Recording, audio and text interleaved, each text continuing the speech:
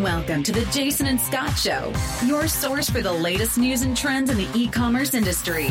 Featuring host Jason Retail Geek Goldberg, SVP of Commerce at Razorfish, and Scott Wingo, founder and executive chairman of Channel Advisor. Here are Jason and Scott. Welcome to the Jason and Scott Show. This episode is being recorded on Monday, March 19th, 2018. I'm your host, Jason Retail Geek Goldberg, and as usual, I'm here with your co-host, Scott Wingo. Hey, Jason, and welcome back, Jason and Scott Show listeners.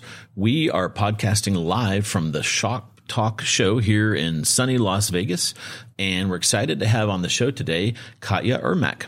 Katya is Director of E-commerce and Digital Marketing at Sabon, NYC. She has also spent time with brands such as Rainbow, Century 21, and Isobar. Welcome to the show. Hello. Awesome. Thanks for joining us. It's a little known fact, but Scott exclusively uses your products in his own bath. That's great to hear. Yeah, I'm got to have the bath bombs. Exactly. So he's very excited about having you here. One of the things we always like to do on the show is talk to our guests about their backgrounds and how they came to their current roles. So could you tell us a little bit about how you got into the industry and what your current role is? Right. So currently I'm Director of E-commerce and Digital Marketing at Sabon. I started there about 2.5 years ago. Before that, as we said, I was with Isobar, worked on their engagement team here in the United States. And before that, I did content management for Rainbow Shops. E-commerce was definitely something that I was interested in when I was in college. I have a fashion business degree, and I was just thinking of where can I go with that degree that would make the most value out of my talents. And I got a couple internships, e-commerce internships, especially one with Century 21, which really took off. And love my job, love what I do. E-commerce is fantastic, and it's such a growing animal, and there's so many different things that you can do with it. Cool. Did you go to the FIT? Isn't that the big fashion school in New York? Right. No, I went to Berkeley College, which is also in New York. Okay, cool. Awesome. Yeah, I meet a lot of young ladies that are studying fashion, and there's a lot of different ways you can go. It's interesting you chose e-commerce. Do you feel like it still scratches your fashion itch, or? Absolutely. That was like a business degree with a fashion flavor to it. And as I said, like, I was interested to see, I came to the Berkeley because I wanted to be a buyer. But while I'm studying, there was digital start taking off at that time. And people start talking more and more about it and how the brick and mortar it will be going away. And at some point, it was very scary for fashion students because there was not a lot of job available. And again, I was looking for something that's going to be very up and coming, in which I think I did a very right turn. Yeah. Did they actually have classes on how to do some digital marketing and that kind of thing? Or did you have to kind of pick it up on your own? I picked it up on my own. I think we had maybe a social media class or something like that. Okay. And can you tell us a little bit about like what the scope of your role is now? So are you responsible for operating the website and digital marketing? And So right, usually how I go about the question like that is that the company currently has 3 ways of doing business. So we have brick and mortar stores in New York, and we have wholesale channel, and we have website. So each channel has its own department. So my department, and I'm head of the e-commerce department, is responsible of running the website, all the maintenance, all the development, all the digital marketing aspects. Currently, we're doing things with paid social, with Google. We do panel ads. We do Google Shopping ads, email marketing, merchandising of the website. The only thing that I'm not touching base is inventory and the warehouse relationship. Gotcha. And, can you tell us a little bit about Sabon for our listeners that might not know? I think of you as a vertically integrated brand. So do you guys make your own products and you sell them direct as well as through wholesale channels? Is that right? Or Right. So Sabon is a bath and body product. So we produce body scrubs, shower oils, different moisturizing and lotions. We're a luxury brand. Originally, we are from Israel. So our products are natural and they're based on Dead Sea salts and minerals and Dead Sea muds.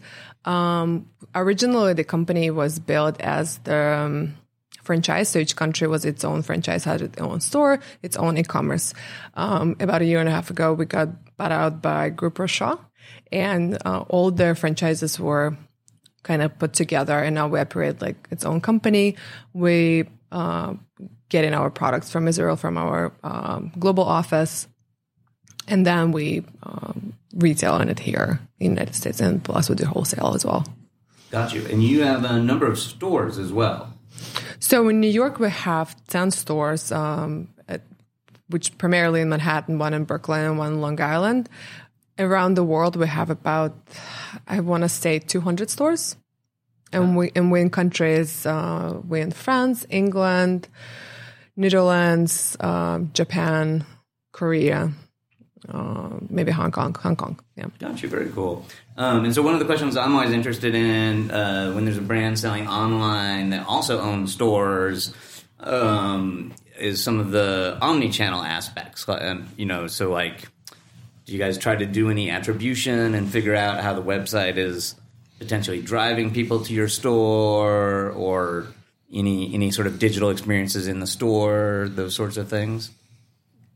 So it has been an ongoing challenge for us because the company was a franchise. So originally it was just about driving revenue. We didn't talk about what the customers' experiences are. What are they experiencing in the stores? What they experience in e-commerce, and how it's all blended together, and how we can drive traffic for both and support each other. So this is currently changing, and we're talking about it. We're talking about different experiences that we can create. One of the projects that we're working on right now is offering. We start offering like soap lab classes in our stores, and to setting up like sort of booking and scheduling through the website, sort of tying up the e-commerce experience with the store experiences. But it's an ongoing challenge. We always talk about it right now, and we're always thinking of how can we. Our stores are very beautiful, and we have this personalized experiences when you get hand treatment. There is a big whale when you can test out a product. If customers doesn't know our brand, and they come into the website, they're getting very slightly different experience rather than to the store. So it's always a conversation. How do we get that whale experience, that very personalized experience on the website? And it's an ongoing conversation, ongoing challenge for us, which I'm hoping to get more answers on the Shop Talk. Good. That's why you're here. Cool. It wouldn't be a Jason and Scott show if we didn't talk a little bit about Amazon. And you talked about wholesale. Is Amazon someone you guys wholesale with? And how would you describe your kind of Amazon strategy and thinking around them as a partner / competitor, which is always very much a frenemy for everybody? So the company has a wholesale partnership with Amazon. I think it was started about 3 years ago. It took off and brought us revenue, brought us some sales, and brought the brand recognition. But we experienced the challenge of that. It's very hard for us to manage and change the prices and change, kind of given that experience that we have on our e-commerce website or in the stores.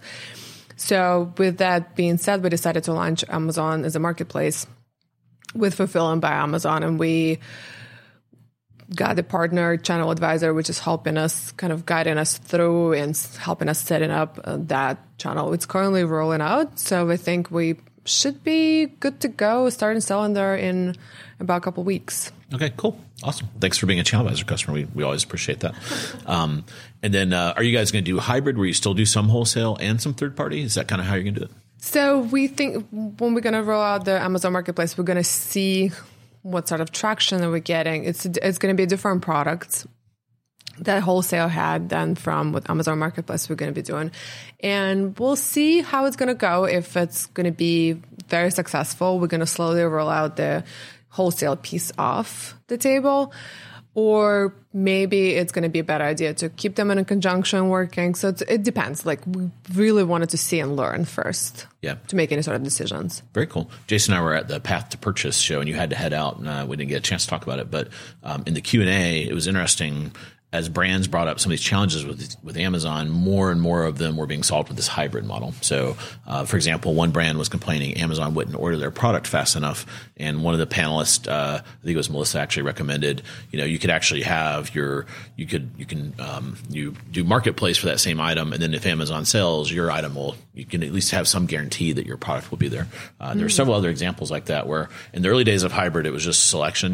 Amazon has X, and I want them to have X plus Y, and now there's like some more advanced strategies that are forming that I thought was kind of interesting. Very interesting. Yeah. Very cool. One of the things that was interesting to me about having you on the show is that, if I have this right, you were one of the very early users of Dynamic Yield. And Dynamic Yield is a software tool for doing personalization based on some AI deep learning. Here at Shop Talk, those are the big buzzwords: is personalization and AI. And so I was just curious, sort of what kind of experiences you were enabling for your shoppers with Dynamic Yield, and is it just email? Is it on your site, and how that's going for you? Sabon was the very early adopter of Dynamic Yield when they just started out. And at Sabon, we love Dynamic Yield, and we pretty much do everything with them that could potentially be done. Utilizing their platform, we just roll out, and I think in August, product recommendation on our homepage, on the mobile, on our product pages, in the cart.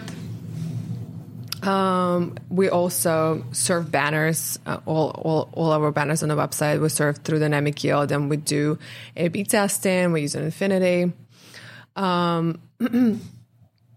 And we saw an uplift about 30% when we just rolled them out in conversion rate and customer satisfaction.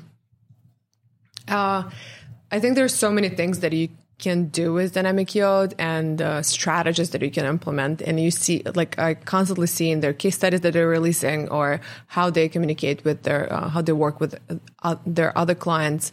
We're on a smaller scale of what we can do and what can we execute. There's so many things, but execution part, we're a smaller team at Sabon, so it's a little bit harder.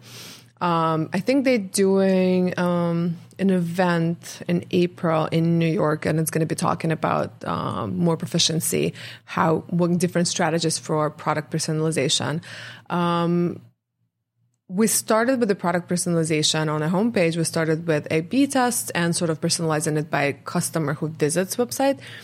And then they recommended that we switch to Infinity, kind of machine learning and recommending products that way. And we see tremendous increases in sales and conversion. Other thing, in their engine is just so interesting, and it's one of those things that blow in my mind. You're putting a small JavaScript pixel on your website, and you can change in real time. You can test different. We test on different pages. We test on forums, like if you have how many different fields you can have and which one converts better. So before we're releasing anything, pretty much on the website experience wise for customers, we always test. We always create 3-4 scenarios, and we test them which one performs better. Same goes for all of our banners, all the copy that we do for the banners, and different call to actions and different images and different backgrounds. And it's opening up so many opportunities to learn who your customer is and what they like, and kind of a learning curve. It's not a platform that you just kind of start and it's doing the things for you. You constantly need to learn, perform those tests, but it's opening up a big door in personalization and making your customer experience very personal for them. Cool. I'm not a personalization expert, so maybe you guys can answer this. So does it kind of learn, okay, this particular customer loves the flavor, the lavender or something, and then it'll show them more of that kind of a thing? I know it sounds like you got some A/B optimization kind of testing stuff, but then the personalization, does it kind of like learn what people like and then it changes the website based on those learnings? Right. So it's obviously cookie. Like every single person who comes on the website, they cookie it, and we can tell what journey that they had on a website, what kind of banners they click on, what kind of products they looked at, scents, they looked at the exfoliating products or more moisturizing products. Did they make a purchase? Did they add to the cart? What was their cart value? And based on that information, the next time they come back, we're going to serve them a different experience, which could be anything. We can recommend them a product if they were added something to the cart but they didn't purchase, and then they come back, maybe we'll show them the product with the potential deal that they can get for that. Okay. Or if they were on a product page and then they added something else to the cart, we'll show them a similar product in the cart as well. There's a lot of different scenarios that you can think about it, how to personalize. Got it. Is this married to Magento, or is it works with anything? No. It's a SaaS-based tool that you can implement in a wide variety of platforms. I think you guys, in fact, are running it on Magento, though. And what's cool to me, we've had personalization for a long time, where the better you get to know the customer over multiple sessions, you can start to be more relevant to that customer. And that's still really important.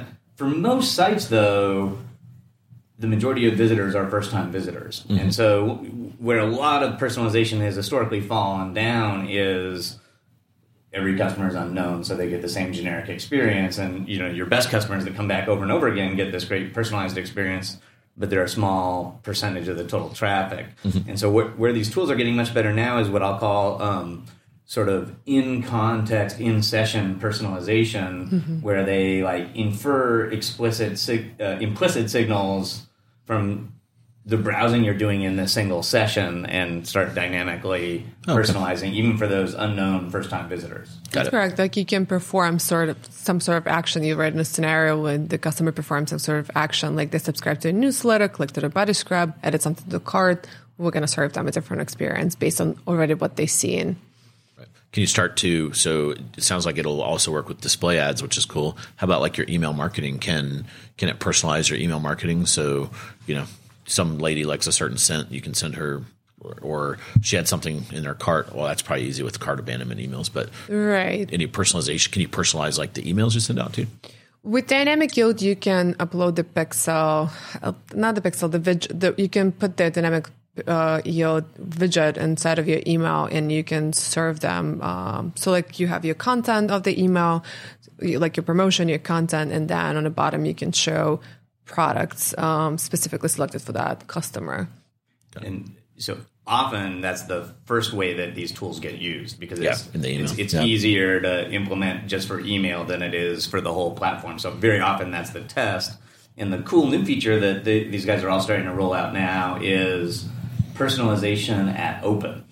So you can imagine you send an email and you have some personalized content in there that maybe has been personalized to the weather or something you browse for based on time. Yeah. So for example, if we run in a promotion or some sort of deal or sale, so while the promotion is running, you're going to see a clock down. So you open up your email and you can see a clock down that says this promotion is going to end in 1 hour. If you open it at 30 minutes, it's going to say the promotion is going to end in 30 minutes. And when the promotion ends, and for example, let's say I missed that and I open the email after a week, it's going to show me something completely different. Okay, very cool. Versus often you just send a promotional email and it's stale when the person opens it. Yeah, very cool.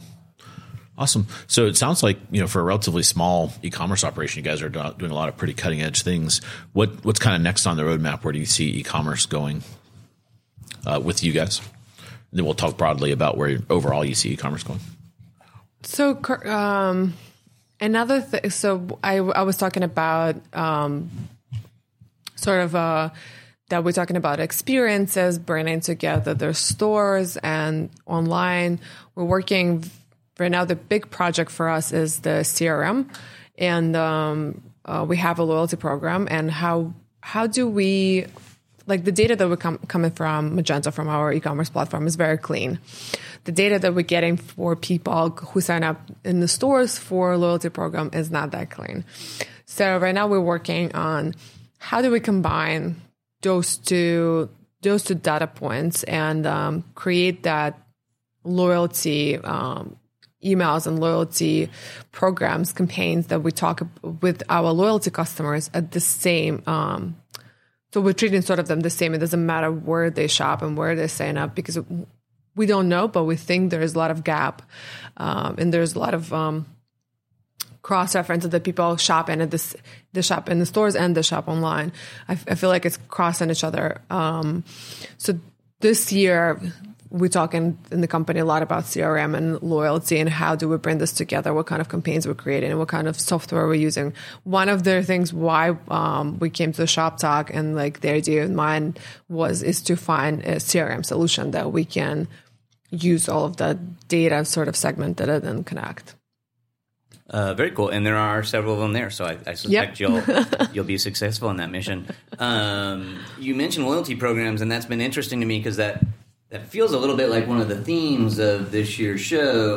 In the Ulta keynote, they mentioned that like the loyalty members represented I want to say 90 or 95% of their total revenue, which is, I mean, astronomical. The Nike chief digital officer talked about how successful their Nike Plus loyalty program had been. It sounds like you've had a loyalty program for a while. Is it like a straight points for purchase program, or how does it work? So historically, we had two separate programs. One was the e-commerce loyalty program, when you collect points for every purchase that you make, and then you redeem it for purchase online. And we had a loyalty program in the stores. Same idea. It was a little bit different. So e-commerce, it was $1-to-1, so $1.1. In stores, it was tiered. I think there was 5 tiers. So this summer, when we just launched the new website in August, and we'll launch the new POS system in July. So 2017 was a big year for us, a lot of different changes, and we'll launch our new loyalty program. The idea is to combine the loyalty program in the stores and online to kind of make it a more seamless experience. So currently it's the same program. You earn points. You earn 1 point for every $1 you spend, and then you can redeem it. There's no cap in redemption. You also, as a part of the loyalty program, you also get welcome coupons. And what we found is that there's 2 coupons when you sign up, which you can use the next month and the next month. So that's something that we actually got from our parent company in Israel. This is how they do it, and they saw a lot more traction with just giving a 10% sign up coupon.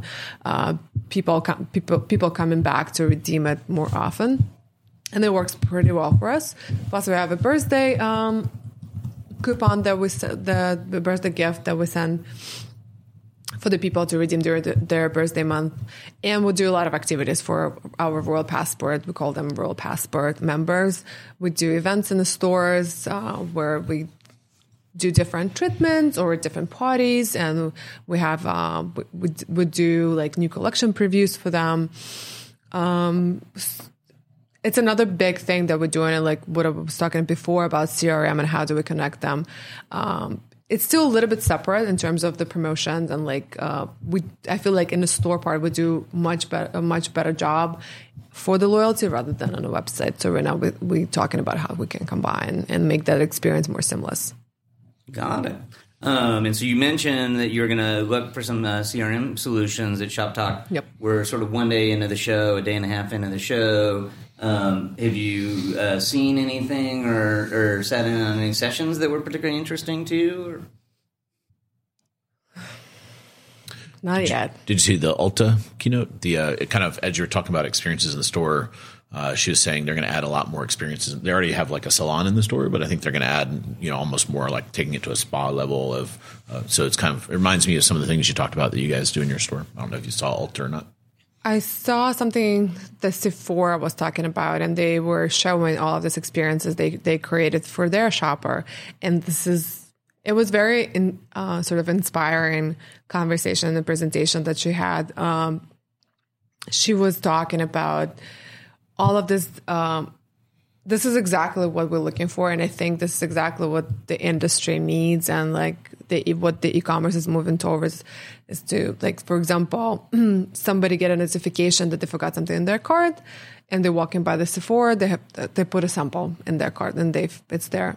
So the Sephora would email them or send them a notification from their app that there's a store and the sample is available in the store. You can come and pick it up. And you passing by the store, you come over, talking to their sales associate, they're giving you that sample. While they're doing that, they're saying, oh, we also do all of these experiences in the store, all these treatments. Would you like to sign up? They sign you up right there. And then they perform the treatment on you. And all the products that were used during the treatment, you will receive the samples. And then they send you an email with all of these products and how to use them and the price point. So then you can come back and either purchase them in the app, on your desktop in the e-commerce website, or you can come back to the store. So I feel like they're doing a great job on tying those experiences. And this is something that I really want to spend time and think about it after I come back from the shop talk. Cool. And you kicked off, we'll kind of go full circle. You talked about when you started your career, you had heard, stores are closing and you wanted to get into e-commerce. How do you feel about stores now that you've been in the industry for a while? Do you think this Mallageddon retail apocalypse thing is overdone, or do you think it is tough for stores? And what's the future of stores? It's interesting. That's what I feel like a lot of things on Shop Talk is talking about. Exactly. Like, is the brick and mortar dead, or is that involved in a different way?